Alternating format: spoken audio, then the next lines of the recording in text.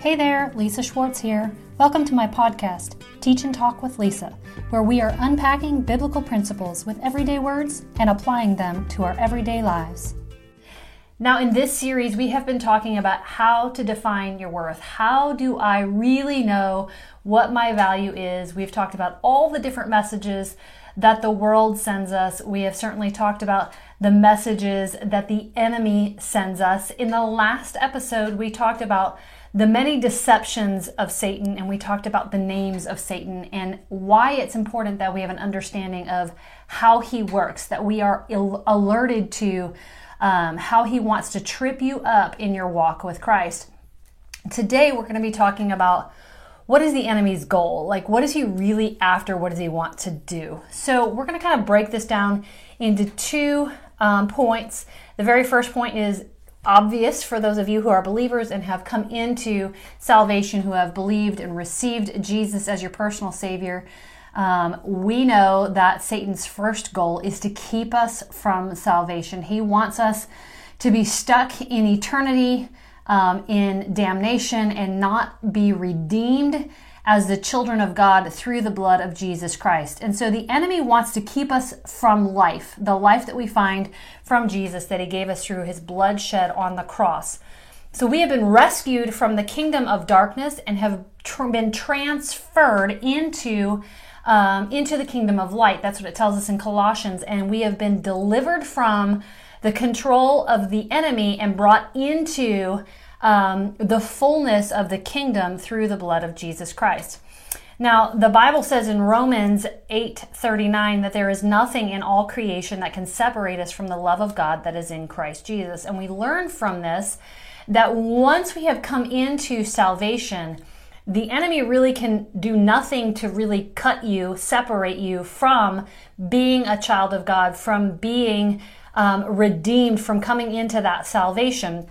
We know it says in 2 Corinthians that he has given us, placed his seal of ownership on us through the deposit of the Holy Spirit as a sign that we are signed, sealed, and delivered as God's children because of the blood of Jesus. So Satan really can do nothing to therefore separate us from the love that is in Christ Jesus once we receive Jesus as our Savior. So his second goal, what he wants to do from there, is he wants to keep you from living your life to the fullest. He wants to keep you from having that life abundantly. We know in John 10:10 it says, "The thief," meaning the enemy, "comes only to steal, kill, and destroy. But I have come," meaning Jesus, "I have come that you would have life and you would have it to the full." Now, once we receive salvation, and while we just learned that really the enemy can't remove that salvation from us, what he can do is he can keep us from reaping the abundance of that life. So again, in John 10:10, it says, "I have come that you would have life and you would have it to the full." That word full there, or abundantly in some versions, comes from the Greek word perissos, which means a super abundant in quality. It's in the sense of going beyond, of an overflow. It's an excessive amount. It's a superior. If I'm reading some of the definitions, it talks about exceedingly, beyond measure, superfluous, which I love that word, superfluous. Meaning more than needed. So it's an intense feeling of more than enough. I'm reminded in the Old Testament of how God moves his people from the land of lack, meaning I'm in captivity and I'm in Egypt, and he delivers them out of captivity and brings them into the wilderness, which was the land of just enough. And once we have received salvation, that's that movement from the captivity of the enemy into this land of I am with God and I have just enough. But God says, I want you to have more than enough. It's God's desire that you would move into the land of more than enough, that abundantly, that exceedingly, that overflow that he was promising them through the promised land. This is I want you to have life and have it more abundantly. I want you to have it to the full. The enemy does not want you to experience the fullness of life that God has in mind for you. Moreover, he does not want you to experience the fullness of your potential that God has in mind for you. So the enemy wants to keep you from living a fruitful and a productive life, which is a part of our original design. If we remember in Genesis 1:29, God laid hands on Adam and Eve and he said, be fruitful, multiply, stand on the earth, subdue it, have dominion. And so it's a part of our design that God has designed us that we would be fruitful, we would be productive, that we would live a life of abundance. Now hear me when I'm saying, I'm not just talking about abundance around us. I'm talking about an abundance of peace and an abundance of healthy relationships, abundance of joy, an abundance of confidence, boldness. And so when I'm talking about being fruitful and productive and living in abundance, I'm not talking about living in huge houses and having all these cars and all these things. I'm not saying it discludes that, but what I'm saying is he's talking more a matter of the heart and a matter of your soul, because God is always more concerned with what's happening inside of you than what is happening on the outside of you. If you have not seen my series on overcoming the wilderness, mastering your wilderness, I would highly encourage you to go check that out, talking about how do we learn to live based on what God is doing on our inside versus what we're experiencing on our outside. So there are a lot of ways that the enemy works to keep us from experiencing this abundant life. But I want to talk to you about the power of dividing your devotion.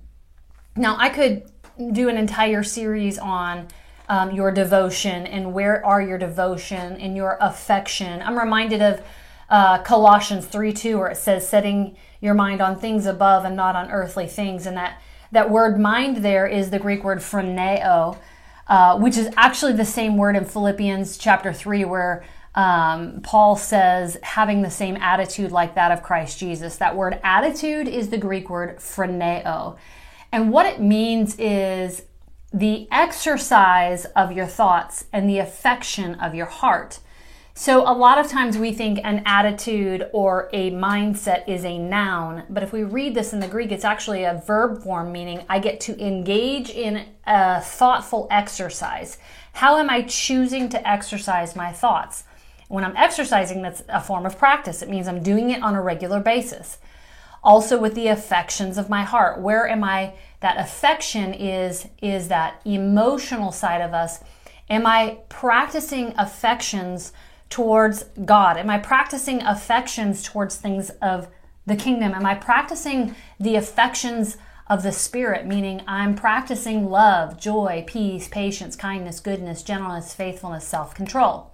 I'm giving a lot of information in this, but that invitation in Colossians 3:2 is the invitation to have an undivided devotion, to choose how to set your mind, to make sure that your mind and your heart are exercising kingdom truths on a regular basis. This is the whole premise behind a lot of my prayer practices. Again, go to that playlist where I'm talking about prayer demonstrations, those mirror talks, where I'm choosing to exercise the thoughts of the kingdom, the words of the kingdom, the heart of the kingdom, and I'm actively activating those in my life by engaging in a regular practice of speaking those things over my life.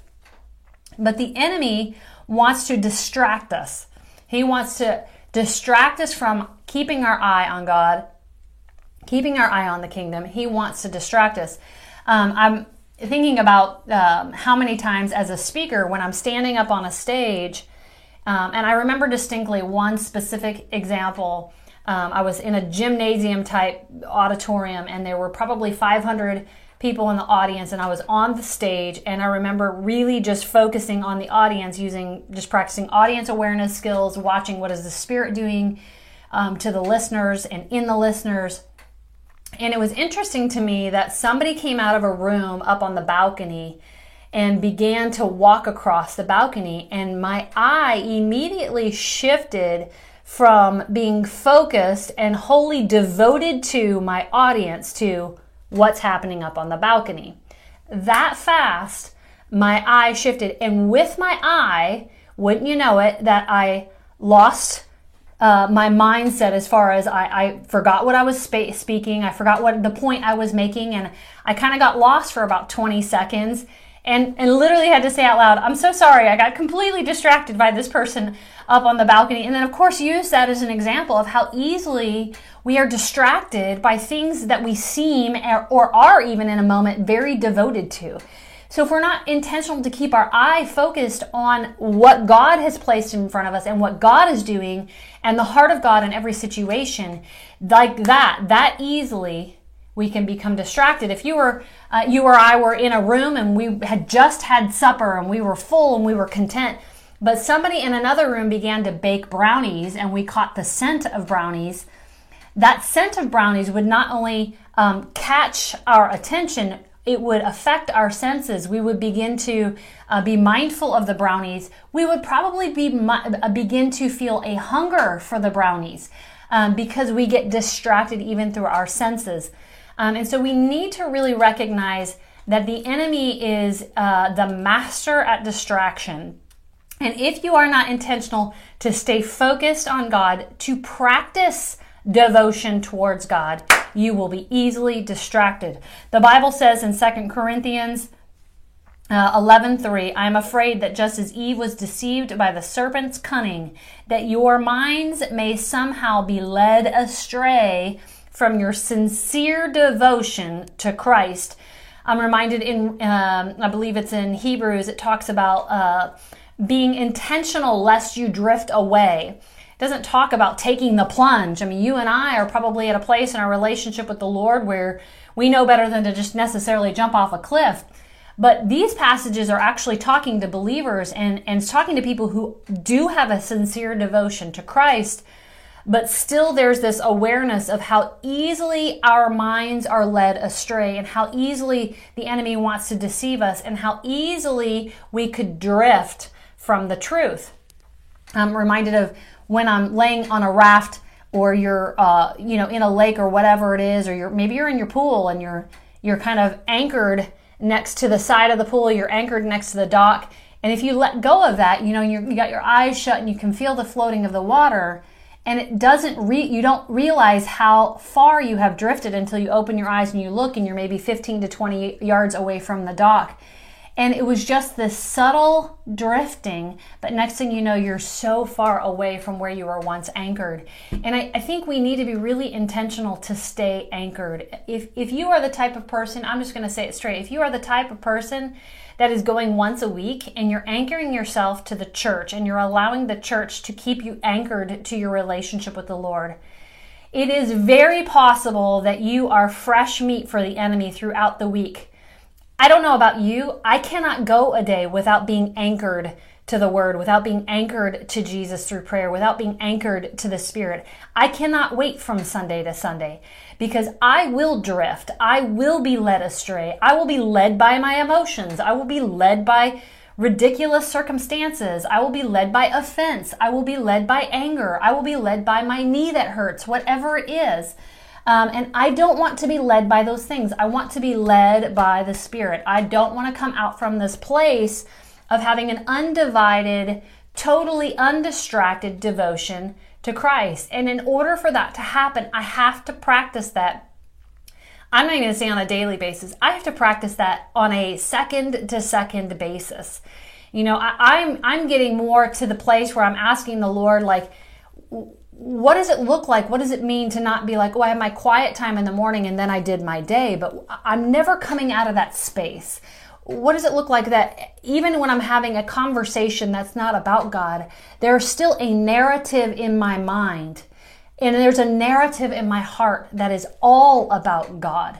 And this is where we want to be. Look, you and I are spirit beings, and here on earth we're having a natural experience. But if we're honest with ourselves, a lot of times we're living in the natural and occasionally we're having spiritual experiences. I'm not okay with that because the enemy is going to find us and he is going to distract us and he is going to pull us away and keep us from living a life to the fullest, that abundant life, that overflowing life, that life that Jesus died so that we could have here while we're here on this earth. We don't have to wait till we get to eternity to reap the fullness of life. I'm reminded of Jehoshaphat in 2 Chronicles chapter 20, where he is distracted. Clearly, he's the enemy is coming, and he is concerned.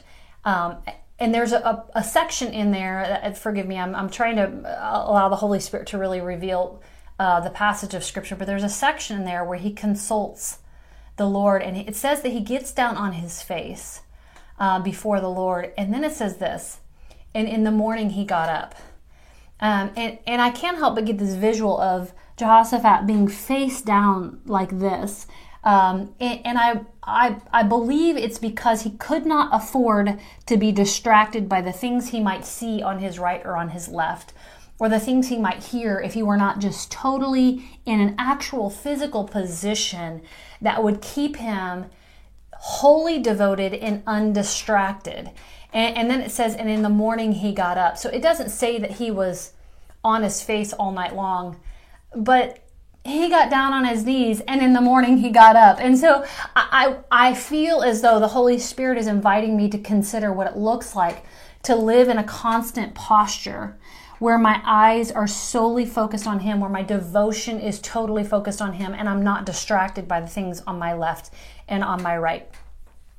So one of the other ways that the enemy, and this is what this whole message is about, one of the other things that the enemy is trying to get us to do is not just live a distracted life, keep us from being wholly devoted to Him, but he wants us to believe a false identity. And this is the very crux of almost every book that I write, of almost every message that I give, is really understanding the fullness of your identity. I call it your God design, who you are designed to be, your God potential. We talked about the 5 P's, and which is the 5 deceptions of the world. Go back and watch that episode. Check it out. But the enemy does not want you to know who you really are. He does not want you to know your fullest potential. He does not want you to know the authority that you have, the power that you have, the victory that you have. He does not want you to walk in your fullest identity. In Numbers 13:33, it's where the Israelites are entering into the promised land, and God says pick 12 that would go in and actually scout out the land. And so they go in and they scout, and they see, surely this is, there's fruit, there's a lot of abundance here. They actually bring back fruit on a vine so they could see that God is a God of His word, and He has brought us to the place that He said He would bring us to. It surely is a land filled with milk and honey. But they have this big but in there. But there are these giants there, and they see us as grasshoppers. And in Numbers 13:33, it says, we seemed like grasshoppers in our own eyes. I want you to hear that again, because what was happening there is they began to see themselves through the eyes of the enemy. They began to see themselves through the eyes of the obstacle. They began to see themselves through the eyes of the bigness of the circumstance, of the thing they had to overcome. And the enemy wants you to see yourself through the eyes of the enemy, of the thing. The enemy doesn't have to be a person. A lot of times, whatever is opposing us is finances. It's that breakthrough that we need in our business. It's whatever it is. And if we're looking to our finances, or we're looking to that obstacle, or we're looking to that opposition, and we allow ourselves to be seen, and that is our frame of reference, and God is not our frame of reference, we surely will see ourselves as teeny tiny, as weak and frail and feeble and unable and lacking in those moments.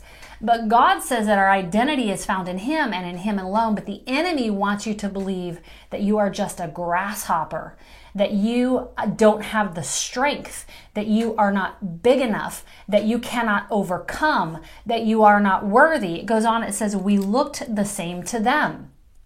And so they took on, I need you to get this, the Israelites are in the wilderness, and they are walking in the identity of the children of God. They have been delivered out of captivity. They've been delivered from the hand of the Egyptian, totally believing God for this promise, watching God provide for them the identity that they had wandering around. They were not slaves of the Egyptians anymore.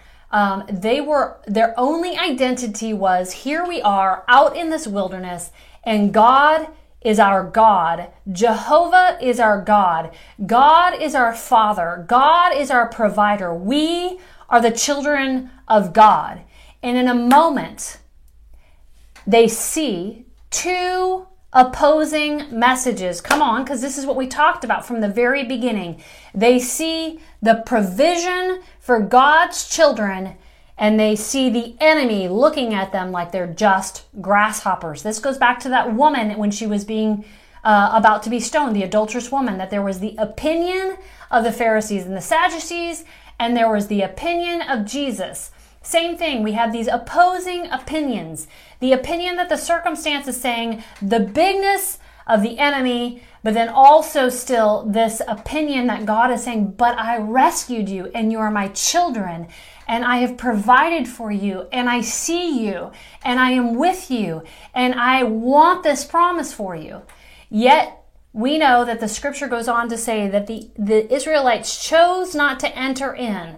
They chose to believe the identity of the grasshopper, come on, versus the identity of the children.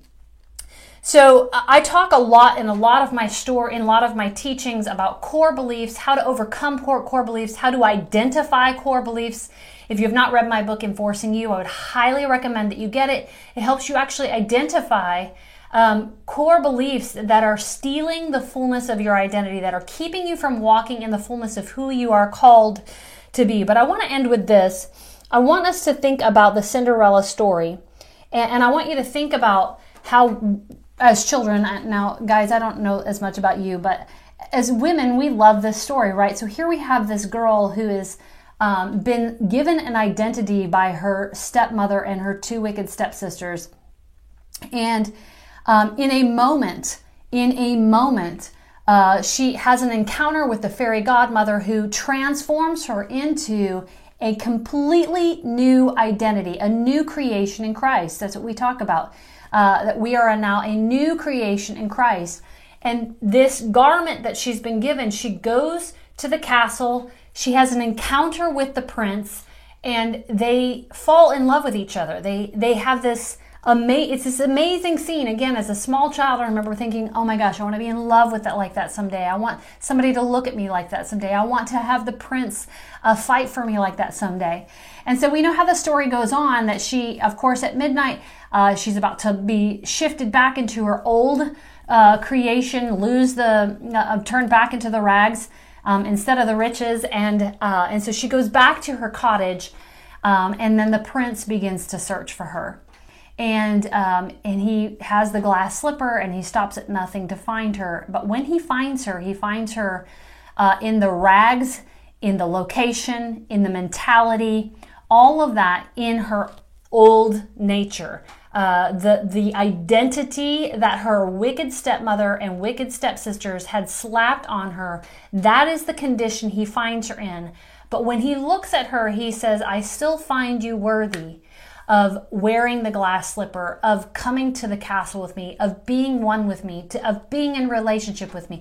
I want to pick you up and I want to pull you out of this, and I want to take you to the castle. But he gave her a free will. He put the slipper on her foot. Now, if you and I were to watch this movie and it were to end with her saying, look, I see your love for me. I see your passion for me. Man, I had a great time with you. It was an incredible encounter.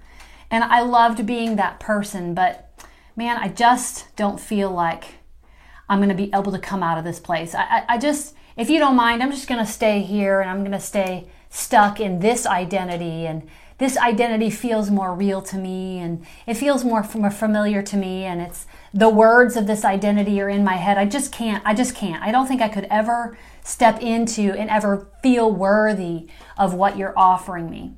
We would hate that movie if that was the ending. That would be a terrible, terrible ending. And so, of course, we know the story goes is that she steps out of the identity of wearing the rags and steps into the riches of the kingdom. which you and I have been given that option as well, to walk away from the identity of our past that the enemy wants to keep us stuck in and come into the truth of our identity, and that is that you and I are a child of God, and all the riches of the kingdom are due us. The full inheritance of Jesus Christ is upon you and I. The enemy does not want you to walk in that identity. He wants to keep you in the cottage. He wants to keep you in the desert. He wants to keep you in your wilderness. He wants to keep you in not even your lack. He wants to keep you even in just enough. He doesn't want you to come into the abundance that God has in mind for you. So I really want you to press in, allow the Spirit to really search you and show you places where you're living a false identity. And listen, you could be living in the fullness of your God identity in one area of your life, but living in a false identity in another area of your life. That is very, very possible. But God wants you to walk in the fullness of who you're designed to be in every area of your life. All right, you guys, that sums up this episode. Remember, from now till next time, enforcing purpose, it starts with you. I hope you enjoyed this episode. You can also find me on YouTube, TikTok, Instagram, Facebook, or you can check out my other podcast show, Enforcing Purpose with Lisa Schwartz. For general information or resources, head to my website at www.lisa-schwartz.com. Thanks for listening.